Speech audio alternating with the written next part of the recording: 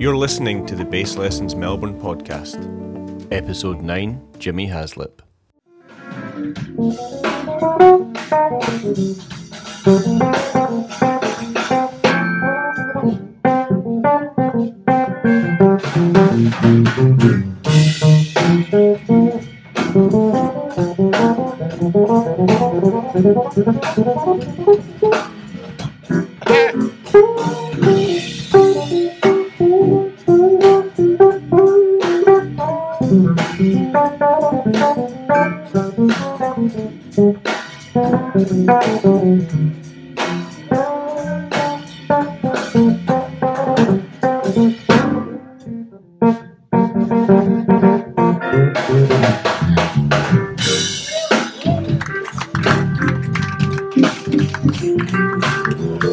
Hey guys, how's it going?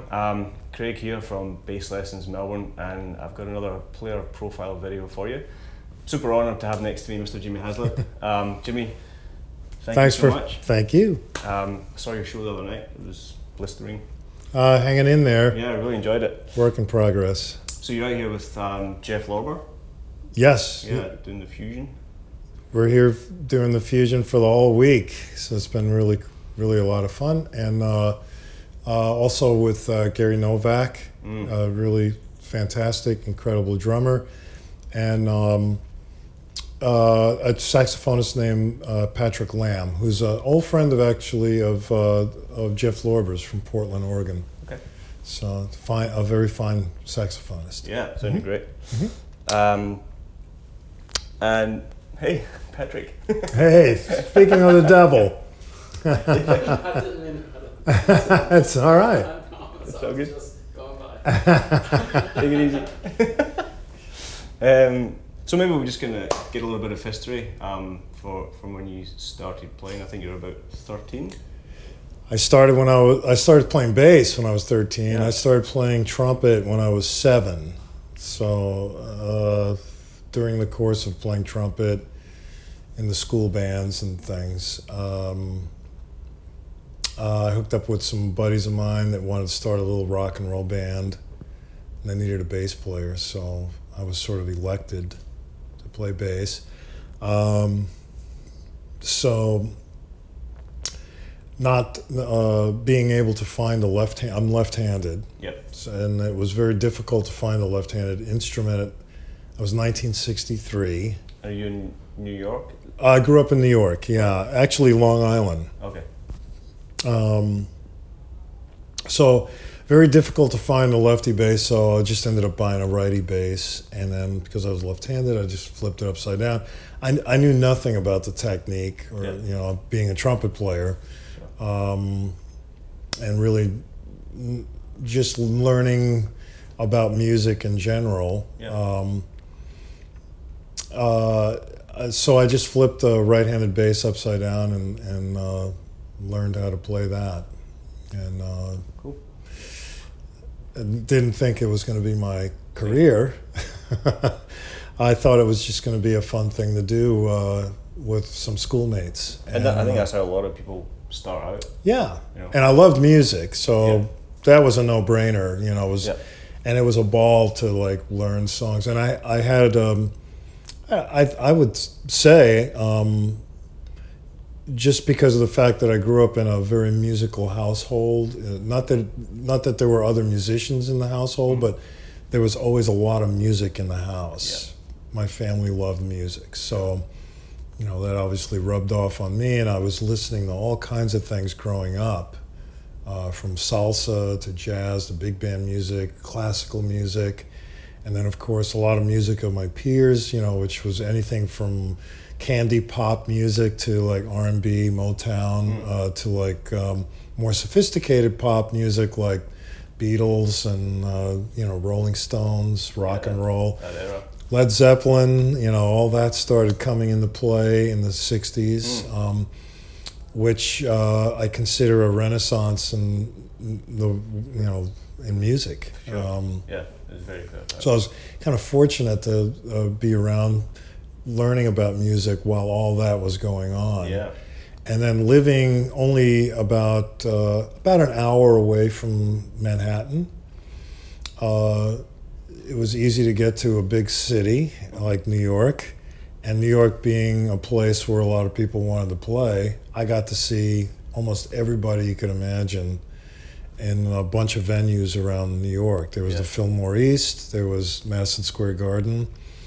Down in the Village, there was a variety of jazz clubs, from the Village Gay to the Village Vanguard to even places like Folk City and the Bitter End, you know. All famous places, right? And then all around New York, there's a whole network of colleges. So colleges would have in their auditoriums and theaters would have concerts. So I got to see all sorts, you know, Sly and the Family Stone, Jimi Hendrix, Led Zeppelin, Yes, Frank Zappa, Joni Mitchell, Bob Dylan. You know, it was pretty incredible. And also, I must say, inspiring. So being that I was kind of learning how to play the bass and being able to see all this music firsthand was completely inspiring. Was there like a kind of, you know, a certain moment where you kind of went, yeah, this is it? I was my first year in college. Studying music? Or? No. My major was English literature, and I had a minor in theater. Yeah, that was my minor. And I must say I was completely bored. But I was attending my first year of school, and, you know, as you probably know, you know, first year in college is, it's always hard. You're not really sure what exactly you want to do. Figuring stuff out. You're just figuring stuff out. So I liked English literature, I liked theater arts, so I just kind of went for that, to have something going on, to get my feet wet, so to speak. And then in the course of studying at this little community college, which was out on Long Island, I hooked up with some friends at a local bar, and I ran into a guy I hadn't seen in a while that I was actually in a band with in high school.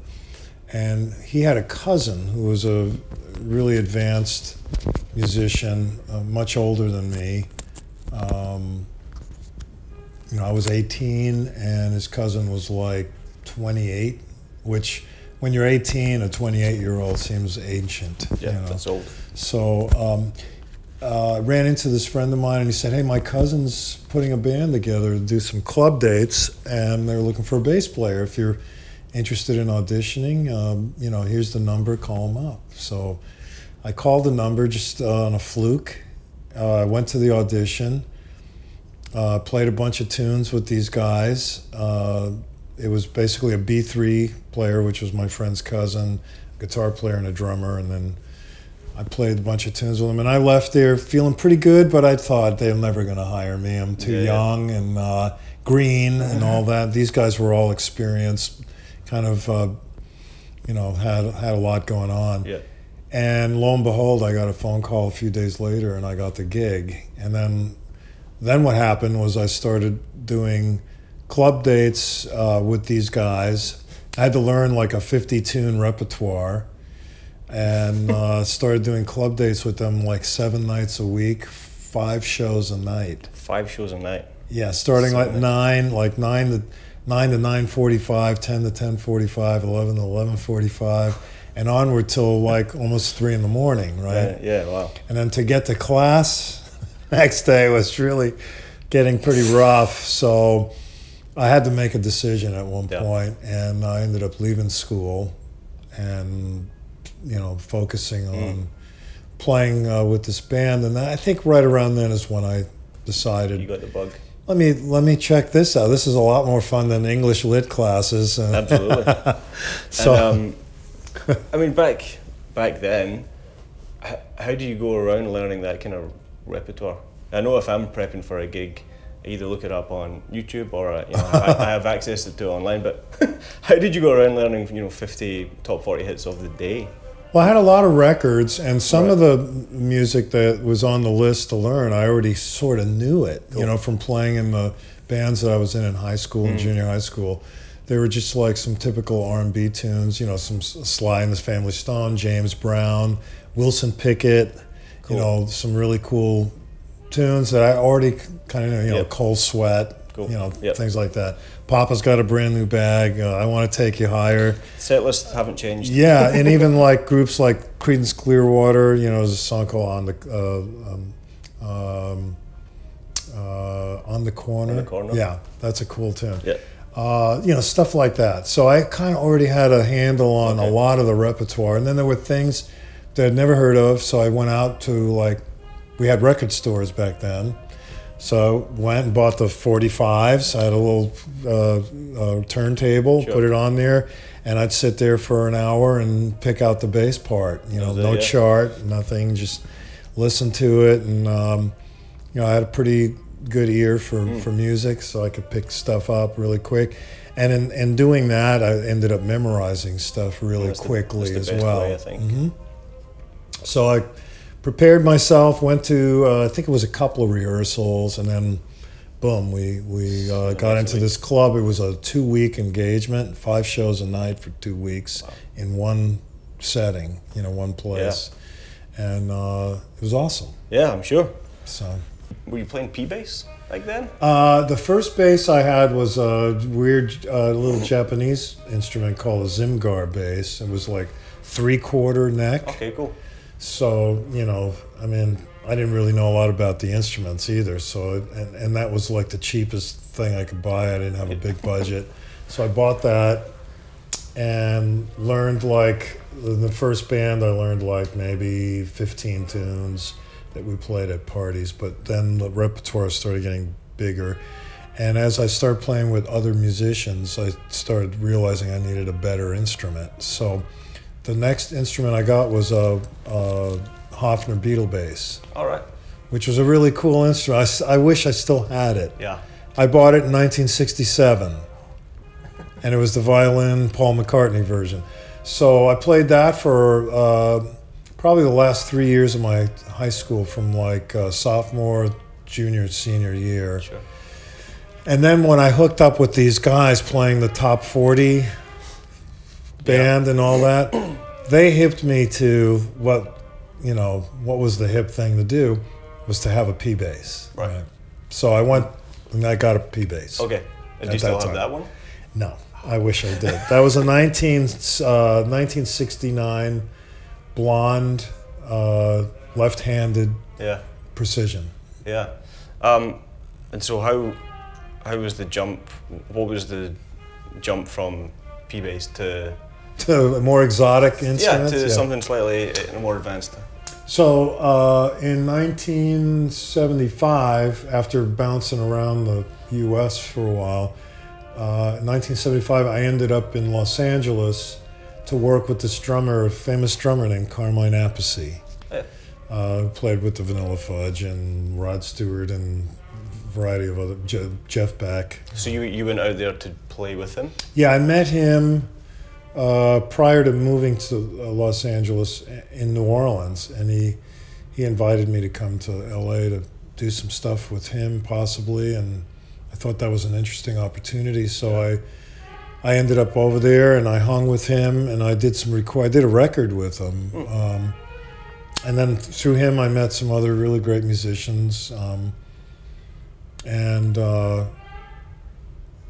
you know, I eventually decided to live in Los Angeles to, you know, see what would come about, and there was a lot going on there at the time. So I thought this could be a good place to be for a musician. So I started playing with a lot of people, and then I met another bass player at one point who turned me on to Bernardo Rico. Do you know who that is? I don't know Bernardo Rico. Bernardo Rico started a company called BC Rich. Okay.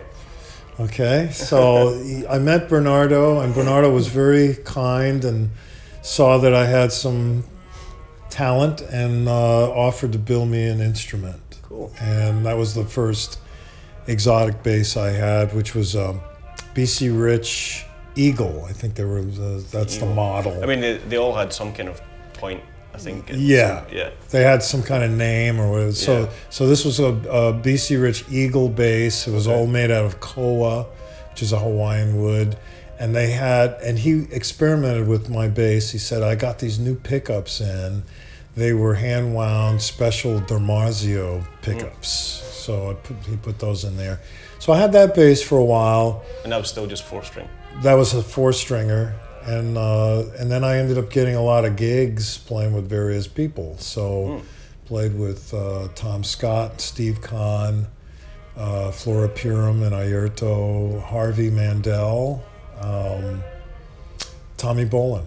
Okay. So I was playing with all those people. But I was using the BC Rich bass for some of those gigs, and for some of the other gigs I'd use the P bass. Sure. So, depending on what the aesthetic was. Right. Like with Tommy Bolin, I mostly played the P bass because it was this rockin' gig. You know, yeah. Seemed to fit the profile. And was best. the BC Rich P pickup in jazz, or? It was like a P bass configuration. Okay. Yeah. So and I was mostly using that in the studio for some reason, but I would break it out and do live gigs as well. I used it exclusively, I think, with Flora Purim at one point. But then I went back to just playing like P basses and stuff, and then I got a bass built there was a music store in LA called Valley Arts that was pretty famous. In fact, Larry Carlton was one of the owners of the store. Oh, okay. And there was a really hip luthier on the premise. So I had a bass built by him, which is kind of like a souped up Fender bass, right? P bass kind of thing. And I used that with Shaka Khan and Al Jarreau, a bunch of people. Is like that what's on Montreux? Yeah. Was it? I think it was. Boy, I'm trying to remember now what I played on. I think I was playing my P bass. Right. I was playing the Fender P bass. That's a on great that album. gig. The live in Montreux thing. Yeah, the Casino Lights. Yeah. And you know what? I think right before we did that, we signed a deal with Yamaha. So I had a Yamaha BB1200. Okay. I think that's what I actually used on the video and probably on the record as well. 4-string? 4. Okay. I didn't go to 5-string until I think it was around 1985. Okay, it's pretty early. And I had gotten a 5-string in like 1984. Right. But I was a little chicken to play it full time. And I thought, in order to really break this out, I need to spend time with it. So I spent a lot of time with it, and then I broke it out like maybe tail end of 84, 85. And then I was using it with the Yellow Jackets, and that was Yamaha. Right. Which was a funny thing because, you know, whenever you endorse an instrument, they always tell the endorsees, if you have any ideas and things to share with our R&D department, you know, please bring those ideas forth, and, you know, we'll look into it. So I had gone to a concert near my house where I was living in Los Angeles, and it was Claire Fisher. Do you know who that is? I know the name. He's a piano player. He's no longer with us, but a brilliant piano player, and he kind of wrote this modern salsa jazz music, you know. So I was checking him out in this little club near my house, and the bass just seemed to have a lot of extra low end, and I was going, what is that? And then I noticed that the bass had 5 tuning pegs. Who is the bass player? Jimmy Johnson. Cool. So I walked up to Jimmy John. I'd never met him before. I introduced myself, and I asked him about his instrument. He had an Alembic 5-string bass, and he showed it to me. He was very gracious, and I drove home, and I said, I'm going down to Yamaha, and I'm going to tell them the next thing that's going to be happening for the electric bass is 5 strings, having a low B string below the E. So I went down to Yamaha, and they looked at me like I was out of my mind.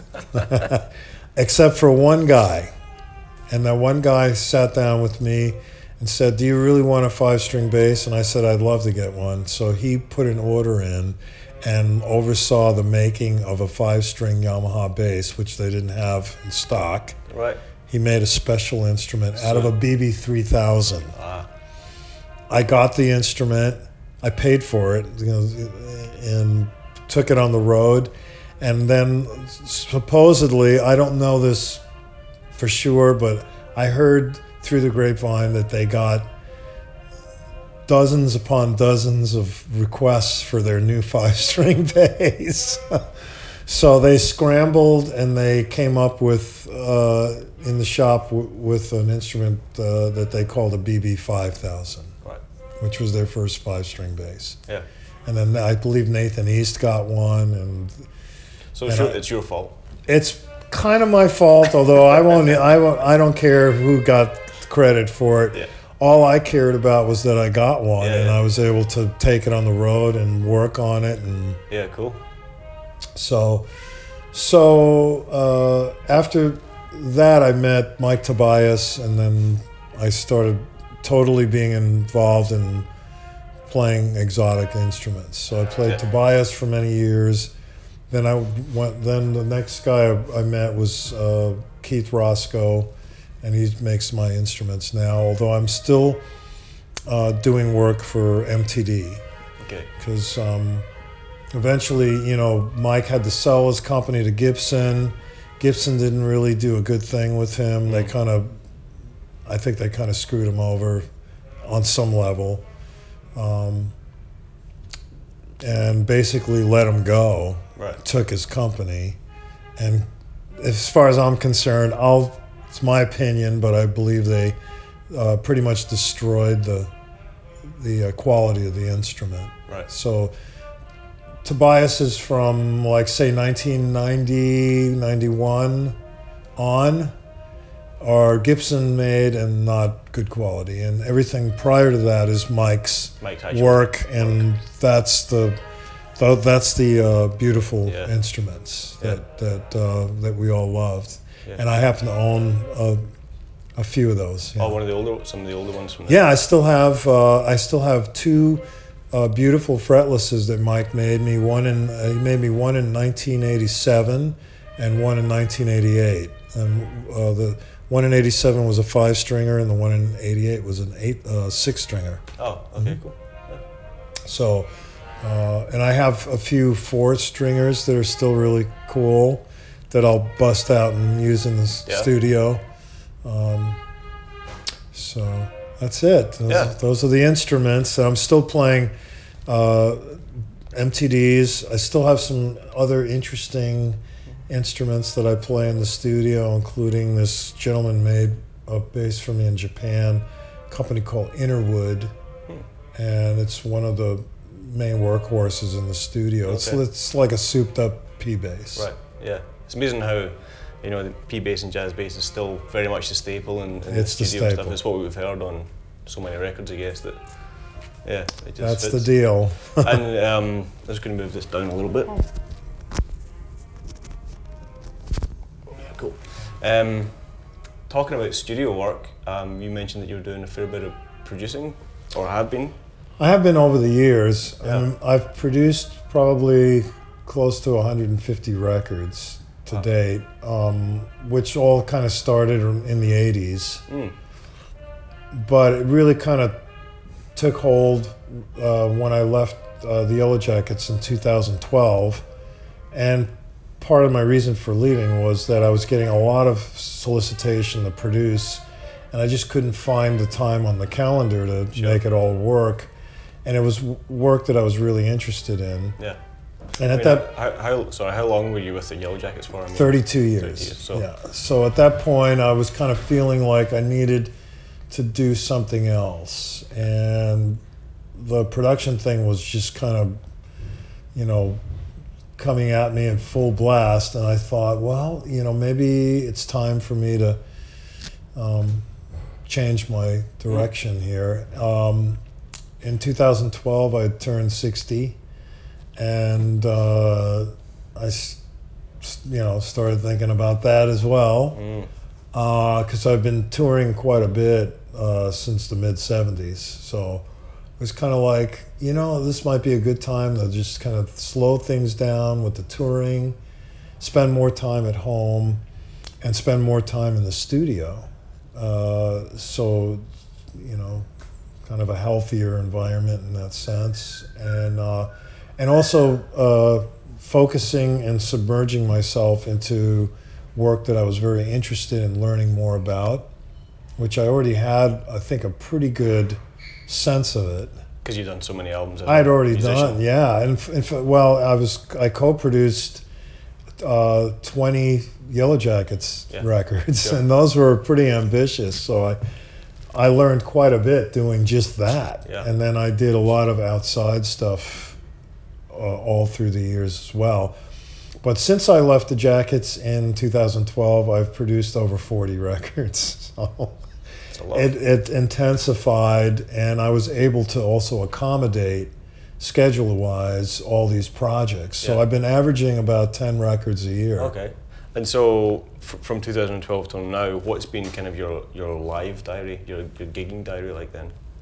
Well, live playing, I've hooked up with a few things, mostly with Jeff Lorber. Okay. Because I also been co-producing those records. So we're working on our 5th Jeff Lorber Fusion record right now. And so I've done 4 already, of which I mentioned to you before, 2 were nominated for Grammys. So that's been a fruitful and fertile relationship. Did the Grammy nominations then, did the phone start ringing more because you were suddenly on a list for production, or is it hard to kind of gauge? It's hard to gauge, but I mean, I have to thank the Yellow Jackets for the whole Grammy connection, because I was nominated 18 times with the Yellow Jackets, so. And then there was a record that I was part of the nomination, which was a Bob Mintzer record, which essentially was a Yellow Jackets record. Sure. So, right. So in essence, I got 19 nominations with the Yellow Jackets, and then these 2 with the Jeff Lorber Fusion. So, I'm honored, and on a different level, it's been incentive and inspiration to keep doing what I'm doing. Because it's just fuel for the fire. Sure. Yeah. And I definitely have a fire. I think my wife will vouch for the fact that I'm a workaholic, but it's it's beautiful work, sure. To be. It doesn't feel like work. No, you're surrounded by wonderful musicians, and you're making music. Music is a beautiful gift. And how do you? Because obviously you've been making records for a few years. How would you say your production style has shifted? Maybe in relation to the technology, or just in relation to your experiences from the 80s to 2000, for example? Well, bottom line is always, when I'm producing a record, I just want to make sure I got, the best songs that could be included in a project. Sure. Songs are the most important part of a record. Pre-production as well you're involved in? Yes, okay. Pre-production, and then, if you're fortunate to have an artist or a band that have wonderful composers, they're writing really interesting, unique, wonderful music, that's great, but that doesn't always work out. Sometimes you're working with an artist that needs help along those lines, so I know where to find music. You could do covers maybe, or hook up with other writers and arrangers, and work on getting the music up to a high quality. Yeah. And so that's the most important thing. Then, all these other things come into play in the process. So there's all the technology. And of course, technology has grown intensely over the years. I mean, when I first started recording in the 70s, I did some recording in the late 60s, but that was all tape. and the whole different ball game there. And now, basically, we're just looking into computer screens, and it's all zeros and ones. You know? So tape is gone, and but having an open mind, which I recommend to all musicians. You just keep learning, and it's an opportunity to learn new things. Yeah. And in learning new things, you end up becoming better at your craft, and hopefully more creative and better at what you do. Sure. Because the technology, if it's used correctly, will make you better. Yeah. I mean, ultimately, it's a tool. It's like an instrument. It's you gotta, on some respect, you gotta practice it as well to get the most out of it. And I'm not really I'm not like a killer Pro Tools guy. Yeah, you're not all shortcuts. Jeff is. Yeah. Jeff is killing. So I'm fortunate to work with him, and he's got full-blown Pro Tools up at his studio, and that's where we do his records. And then I'm fortunate to have relationships with at least another dozen or so engineers that are also astute in Pro Tools and other Logic, DP. I even I'm recording a guy now he's demanding on doing the sessions himself, overdubs, and he's on Cubase, which is something that I don't know a lot about, but engineer that's the chief engineer on the project knows a little bit about it, and knows other people that know about Cubase. So it all works. It all works. Yeah. And the bottom line is making a nice record. So you have all this. That hasn't changed. No, that has not changed. Because you want to try to get the best out of every project. Sure. The best possible playing, the best songs, and the best sonic sound and all that. And I'm not saying that I accomplish that every time I produce something. That's the goal anyway. But that's what I'm looking for. Sure. Looking to do that on every record. And sometimes I achieve that, and sometimes I don't. But I'll get close, and at least I try. Yeah. So the intent is always there. And you kind of in a situation where you can really just be involved with stuff that you want to be involved with, I guess, because you're no pressure from labels or anything. It's mostly, It's mostly that. Still got to pay bills and stuff. But I have taken on other things, to be honest, because of financial needs. Sure. I have a family, and it's the way I make a living. So, and in those cases, I still want to do excellent work. Sure.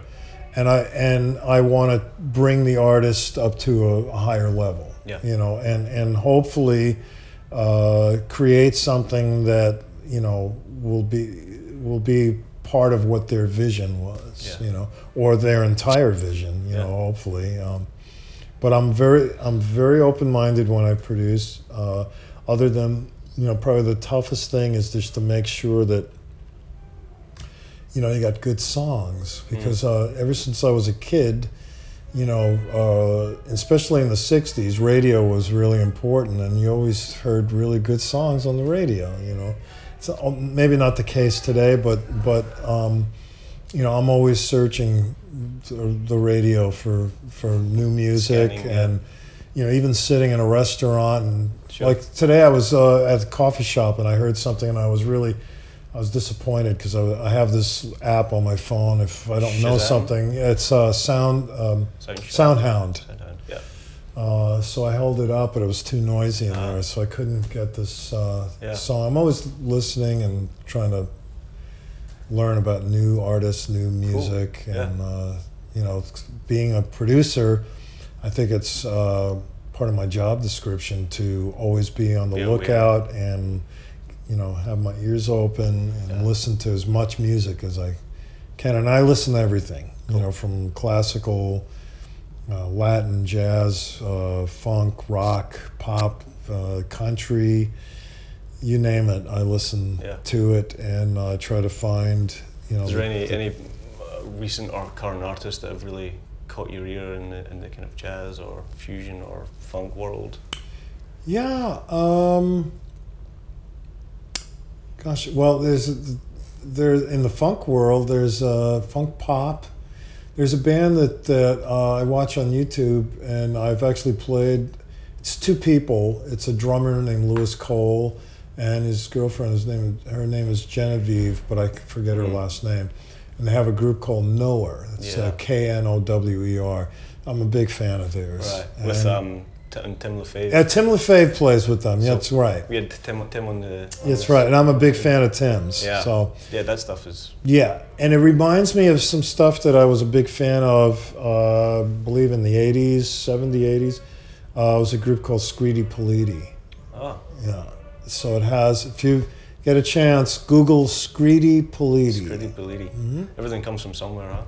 Yeah, and you'll hear they're not. I don't think they're stealing anything from anybody, but you'll hear some. I don't even know if they listen to Scritti Politti, but I hear some remnants of what that was in their music, and it's awesome. It's that really super tight funk, groove stuff, you know. Cool. So yeah, I like that. As far as musicians, gosh, there's a lot of people. I'm trying to remember everything I've been listening to. There's, and I can't remember her name now. There's a gal, she's a saxophonist I believe she's from Columbia. Okay. And she went to Berkeley, and I think she won like the Thelonious Monk Award, and then she ended up with a record deal on Concord. She's done a couple of records, I think, for them, and they're awesome, and she sounds great. But you know, lately, God, if I could have, I would have prepared a little list because I listen to so much stuff. Just curious. Snarky Puppy. I mean, they've obviously. Yeah, they're cool. You know, there's a kid that I'm a big fan of who's from England. His name is Jacob Collier. Yeah. He's fantastic. Super talented. Yeah. So big fan of his. There's a band from Melbourne who have been getting some traction. Hiatus Coyote. Oh wow! I'll have to look them up. Yeah, I think they had a Grammy nomination and awesome. Super, kind of real melting pot of like synth pop, but with super tight, you know, almost like programmed beats, but it's all live. And oh, good. Yeah, really, really awesome. I'm gonna check it out. Yeah, at the gig the other night, first I saw you play a couple of years ago with Robin Ford and Michael Landau, and that was with Gary. Yeah, Gary was playing drums. Yeah. But with the fusion gig, Jeff Lorber, it felt like you had a really your R&B roots really kind of shone through. I thought. Yeah. Especially kind of that Rocco 16th. Oh, I'm a huge fan of Tower of Power. Right. Yeah, and of course Francis Rocco Prestia. Huge fan of his. Yeah. And I remember hearing the first time I ever heard Tower of Power, I was living in San Francisco in 1971. Okay. And this tune came on the radio. I was in a car and had the radio on. And I said, "What is this?" Never heard anything like it. And they said, "Oh, it's a local band from Oakland over here called Tower of Power." And I ran right out and got their record. They had a record out called Bump City, which was an earlier release. And then I think they had just released What Is Hip. Right. So, and that's what's hip. Yeah, I bought that and I took it back to where I was staying and submerged myself in that for months.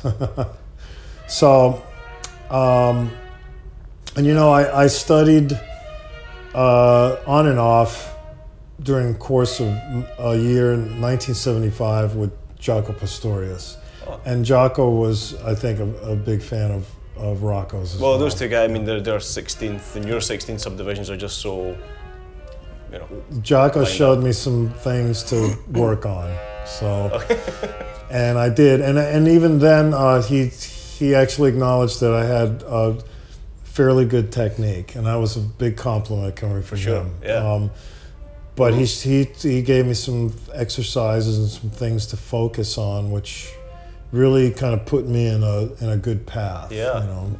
Technical or more kind of musical, holistic kind Just of the stuff? technical things, Right. like, you know, he told me to study some Bach etudes and to like really listen to each note and try to give each note the equal quality of, you know, Importance. of importance. Yes. Yeah. Yeah. And I hadn't really, you know, I had chops and I was playing a lot of fairly intricate R&B music in those days, but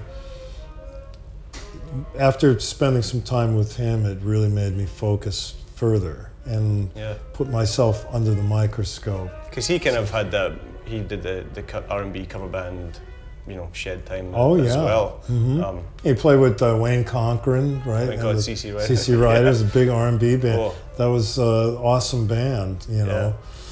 So yeah, I mean, and that was in the early 70s, mid 70s. So I went on a tirade to like practice my ass off. That was that. Would you say that was your Woodshed? Before that was. Before that. Yeah, that but it extended after I met Jaco. After you met Jaco, yeah. Because from like 1971 to 1975, I was averaging anywhere from 6 to sometimes 10 hours a day of practicing. Huge. And then, you know, with days off too, you know, which I had a really cool teacher to start because I play very unconventional. So I got turned down by a lot of teachers who said, you know, either you learn how to play right-handed or I'm not teaching you, you know. Still notes, it's still music, yeah. you know. So I would get depressed and walk away, and then I'd practice on my own. And then finally I hooked up with a guy who was a tuba player. Okay. And he taught me. And I learned all the diatonic system with him, the pentatonic system. And he even showed me to play some piano. Okay. And he said, "This is important." Is that doing okay? Yeah. He's moving around. That's it. This first teacher that I really spent time with showed me the importance of like learning how to play a little piano, you know, sure. to really help out. And in essence, I have to blame him for then that being an inspiration to move ahead with getting into composition. Okay. So that's when I started really focusing on writing. Sure. And it came in really handy years later when I even before that, but when I joined the Yellow Jackets, it came in really handy because then I was able to contribute along the lines of the composition. Yeah, yeah. And my friend asked me. So Rocco. So Rocco, yeah, there's definitely that in there. And would it be fair to say there's a certain amount of kind of blues lyricism in your melodic playing? Yeah, and that has a lot to do with the fact that for like 5-6 years, I lived in a duplex in Los Feliz, which is a little area of Los Angeles, near Griffith Park. It's a little residential area there. And I lived in this duplex. I lived in the downstairs apartment, and upstairs was Robben Ford. So I spent a lot of time with Robben, and I picked up a lot of that blues. And at the time, I was looking for a voice somehow to, you know, how can I really get something a little different in my soloing chops? Because I didn't feel like I had a good handle on my soloing. And I was working on it. I had chops, but idea-wise, I was really struggling. And then when I spent time with Robben and started playing a lot with him and hanging with him and doing some woodshedding with him, I started picking up all this blues stuff, and then I started studying blues players. So I was listening to Eric Clapton and Hendrix and B.B. King you know, all that kind of stuff. And that kind of became the foundation for my soloing. Yeah. Although in recent years, in many of the recent years, I've been trying to expand on all that. And I can't say I'm like a bebop player, because that's, you know, in reality, I was never really a jazz player. I mean, I grew up playing R&B music, rock and roll, and pop. And I had a instinctual good feeling about Latin music, because I'm half Puerto Rican, and I grew up in a house that played day and night, would play Tito Puente, Ray Barretto, Celia Cruz, Mongo Santa Maria, and that stuff is in my blood. Yeah. You know? So I have a good rhythmical concept, thankfully, through that music and other things that I learned over the years. Yeah. So that's really the bottom line for my playing. And so, you know, I see a lot of guys that are, you know, astute bebop players on electric bass, and that's not something that I normally gravitate towards. Yeah. It's not part of my vocabulary. Yeah. But you've managed to carve out your own voice, which I think is... I have a little different slant on Yeah. things, and it is what it is. And it works really well, I have to say, with the music of the Jeff Lorber Fusion, because it's all steeped in R&B Yeah. and this jazz fusion kind of element. You know, everything from like a little bit of Weather Report to like, you know... Some headhunters a little bit. Yeah, exactly. Yeah. Yeah. Which, you know, that's all in my wheelhouse, you know. And playing with Gary Novak, you guys have done quite a lot of work together. How do you feel you work with drummers, or what's your happy place in terms of a rhythm section? The kick drum. The kick drum. Yeah. That's my happy place. And I'm a frustrated drummer. I love drums.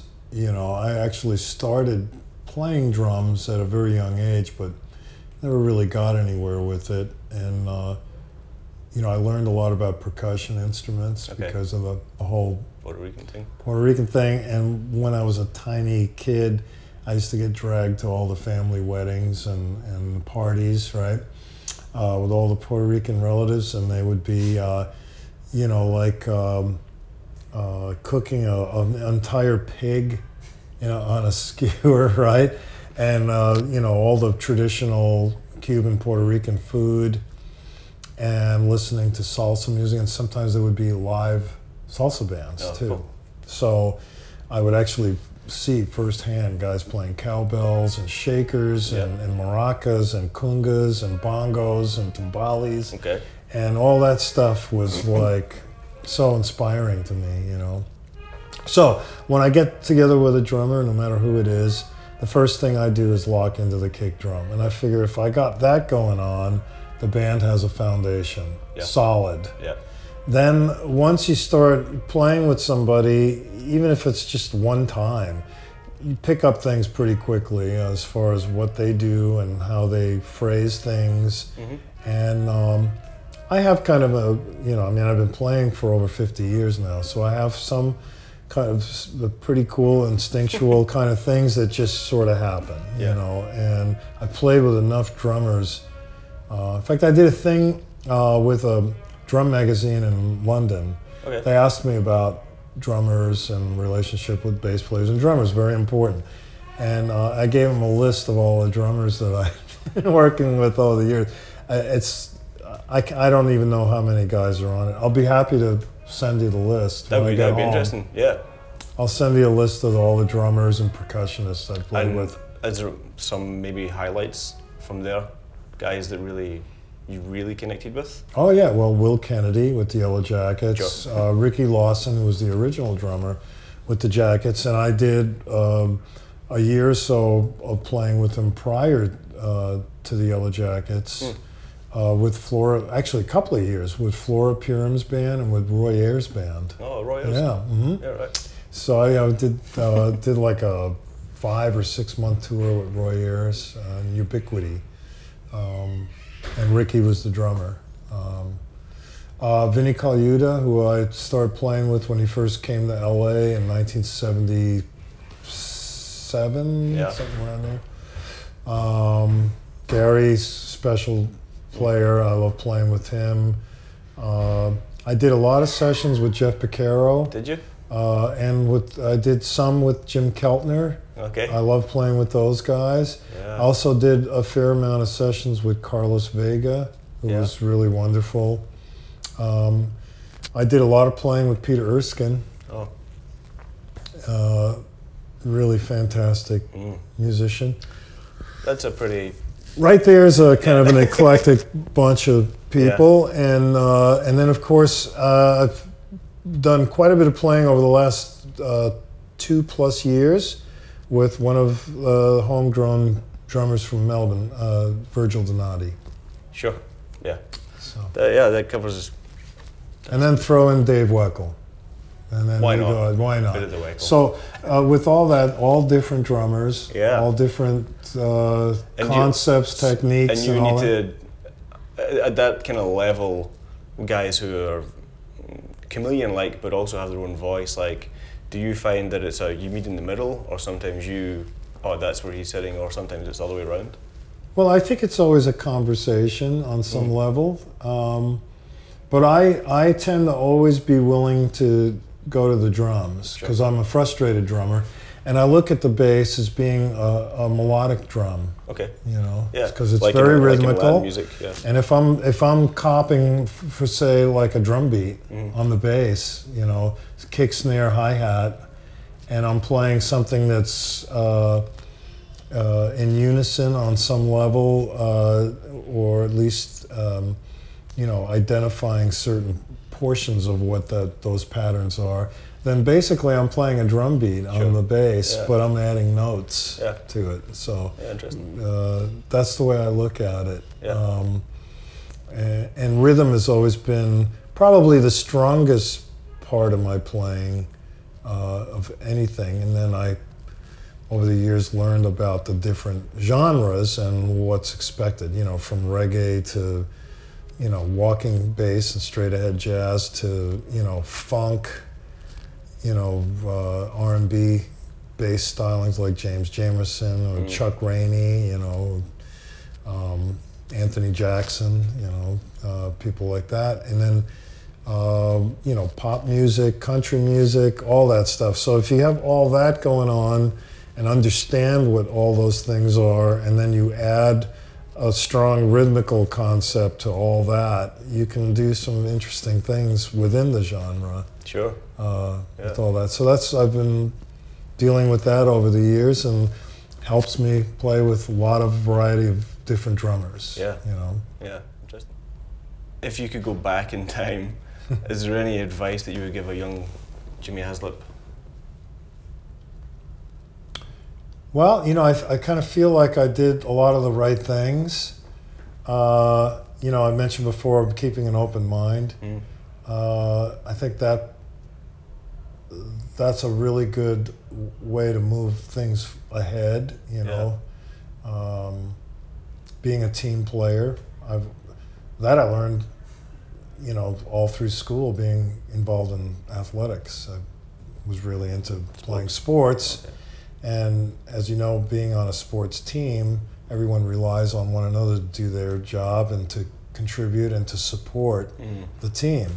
So it's no different than being on stage with, you know, 3 other guys. Sure. You're there to help things out, you know. Yeah. And it goes beyond, obviously. That's just one of the relegations of being on the bandstand with some guys. That's just one little aspect, but it's important.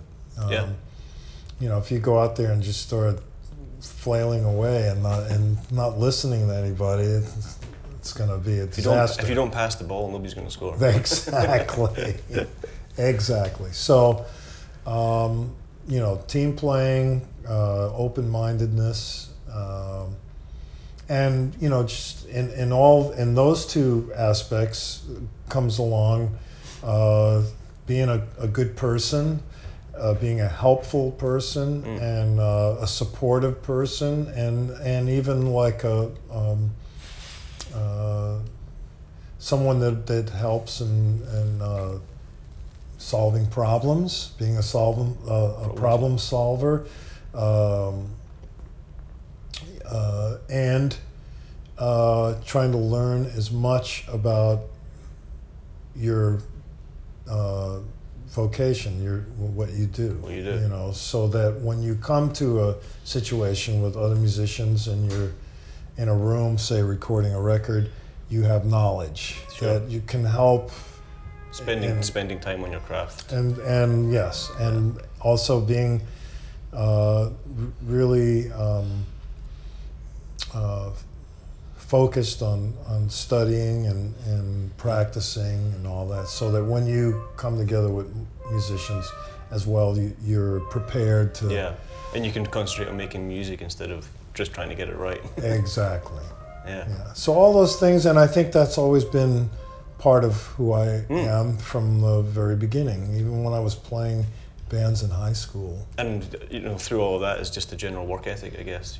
Yeah. That commitment. Which I've been fortunate to have sort of built in. I mean, I've never really had to make myself study or practice or prepare for a gig. It's just something that I want to do. Sure.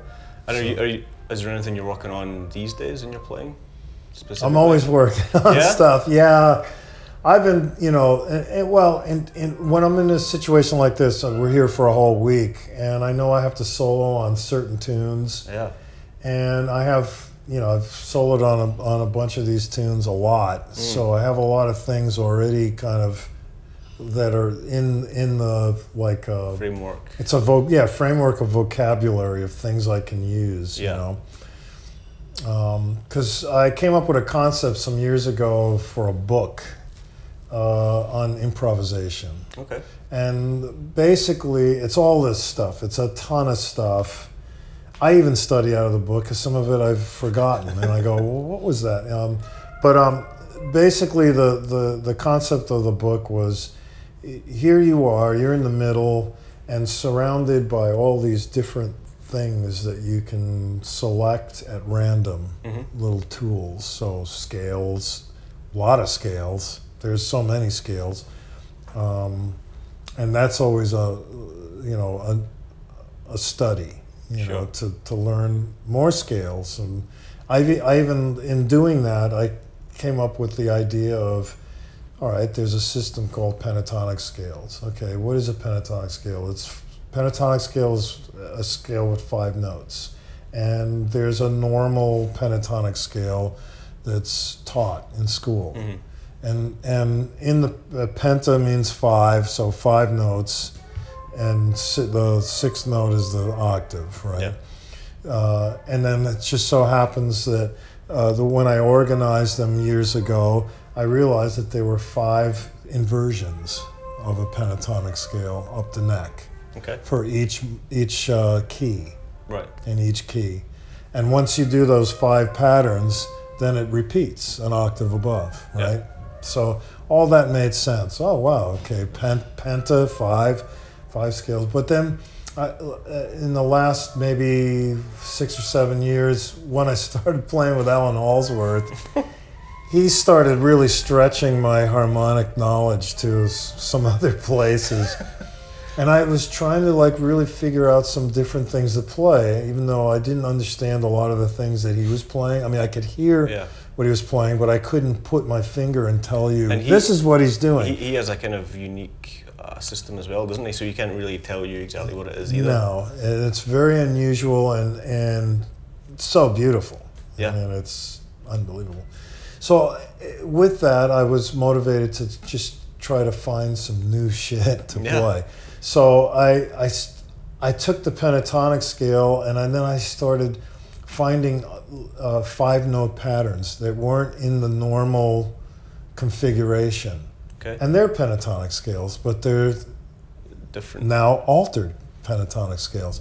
So I've ventured off in the last 7 years into finding as many altered pentatonic scales as I can possibly find and study them and try to memorize certain aspects of that, and hopefully in time, some of that ends up seeping into your fiber, Yeah. so that it just naturally comes out. And some of that I've noticed comes out. Cool.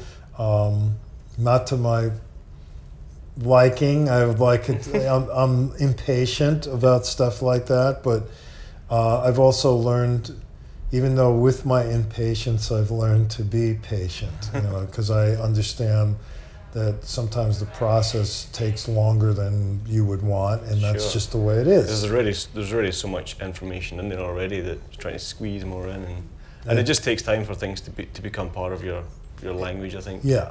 When you And already have something. There's fingering and all that stuff, and I'm already sort of at a disadvantage in a certain way because I play upside down. Okay. And I was so wondering the about notes that, are all but kind of weird. then on the flip side of that, you must have access to. I have access to other things Other that combinations. that conventional players don't have access to. Yeah. So it's a trade-off in Yeah. that sense, Yeah, and the improvisation thing, did that start earlier on in your career?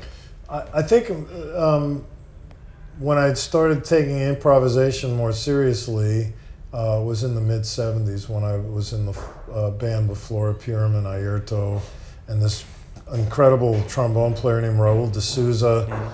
And, my improvisation was not worthy, really. It had something going on, but it needed a lot of work. And this trombone player in Ayrto Flora's band was very kind, and he would pull me aside and he gave me some pointers and things. And was that about the same time you were taking lessons with Jacko? Yeah. Yeah, okay.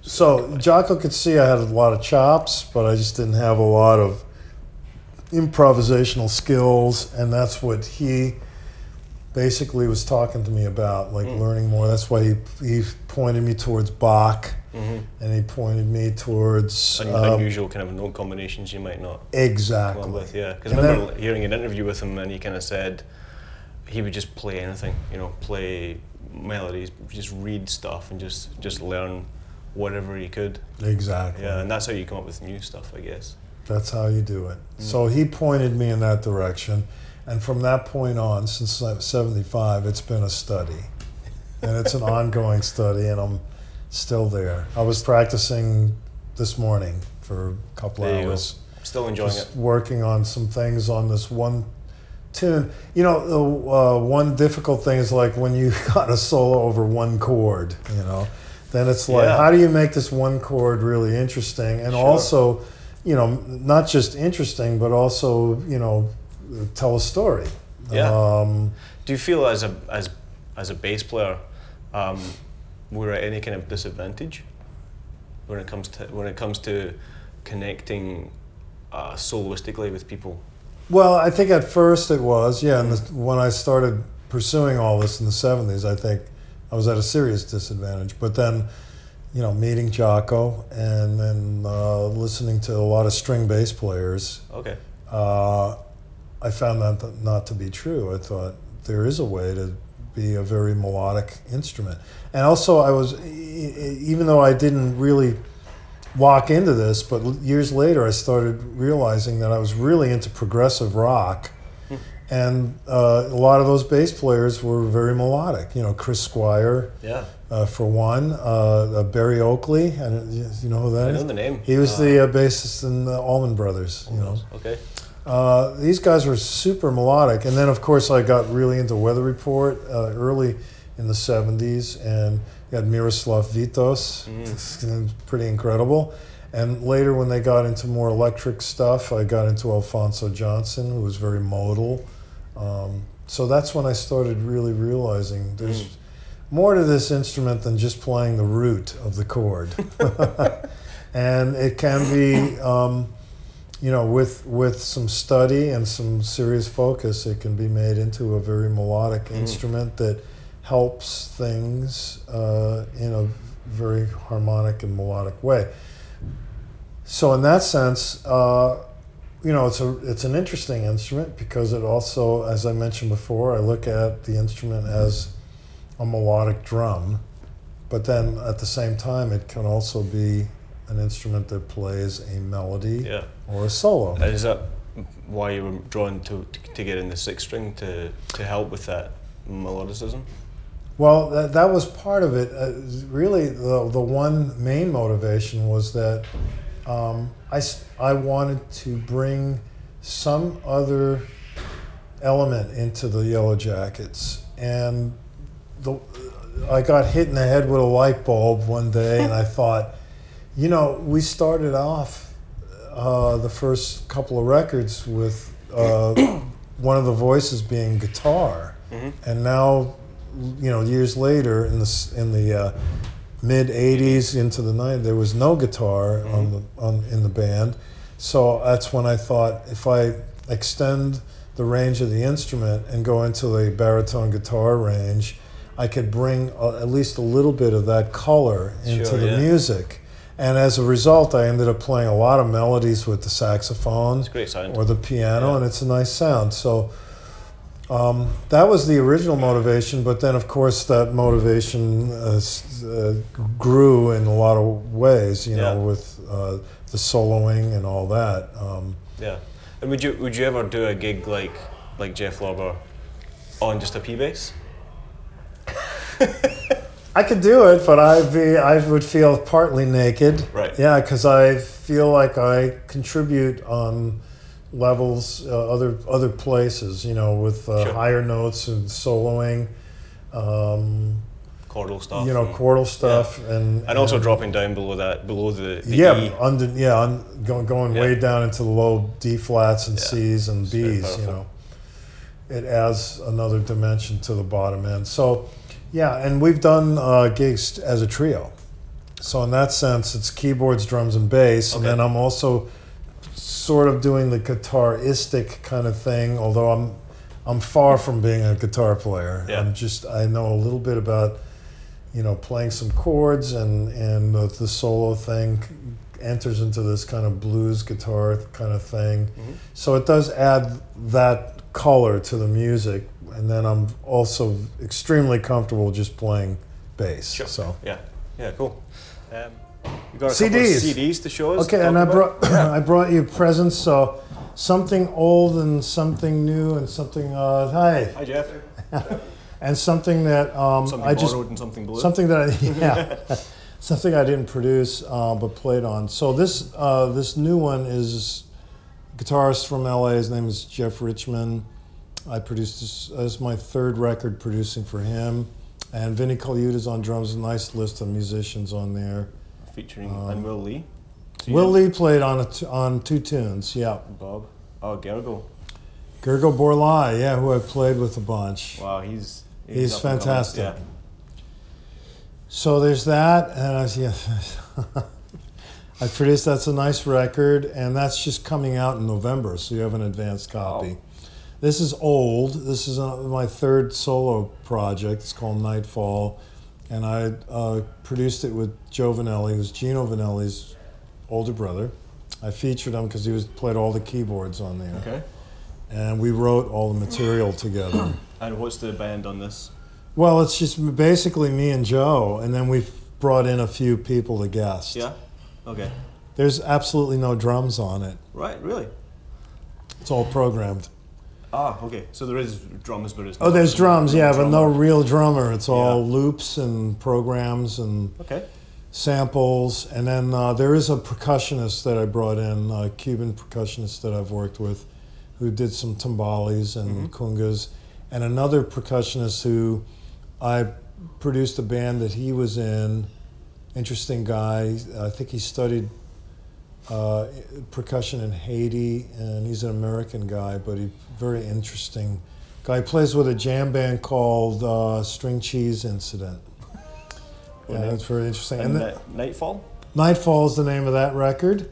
And then I was brought in to play bass on this interesting project, which is the best I can do is say that it's a progressive country rock record that has everything from like Crosby, Stills, Nash and the Eagles type vocals and things, and even progressions, but it also has an element of like Jethro Tull. Okay.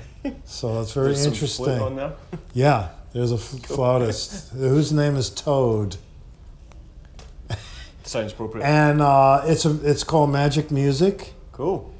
And there's also, I was basically like a guest. Yep. There's a group of guys, 3 guys that sing, wrote all the songs, and were really the original members of the band.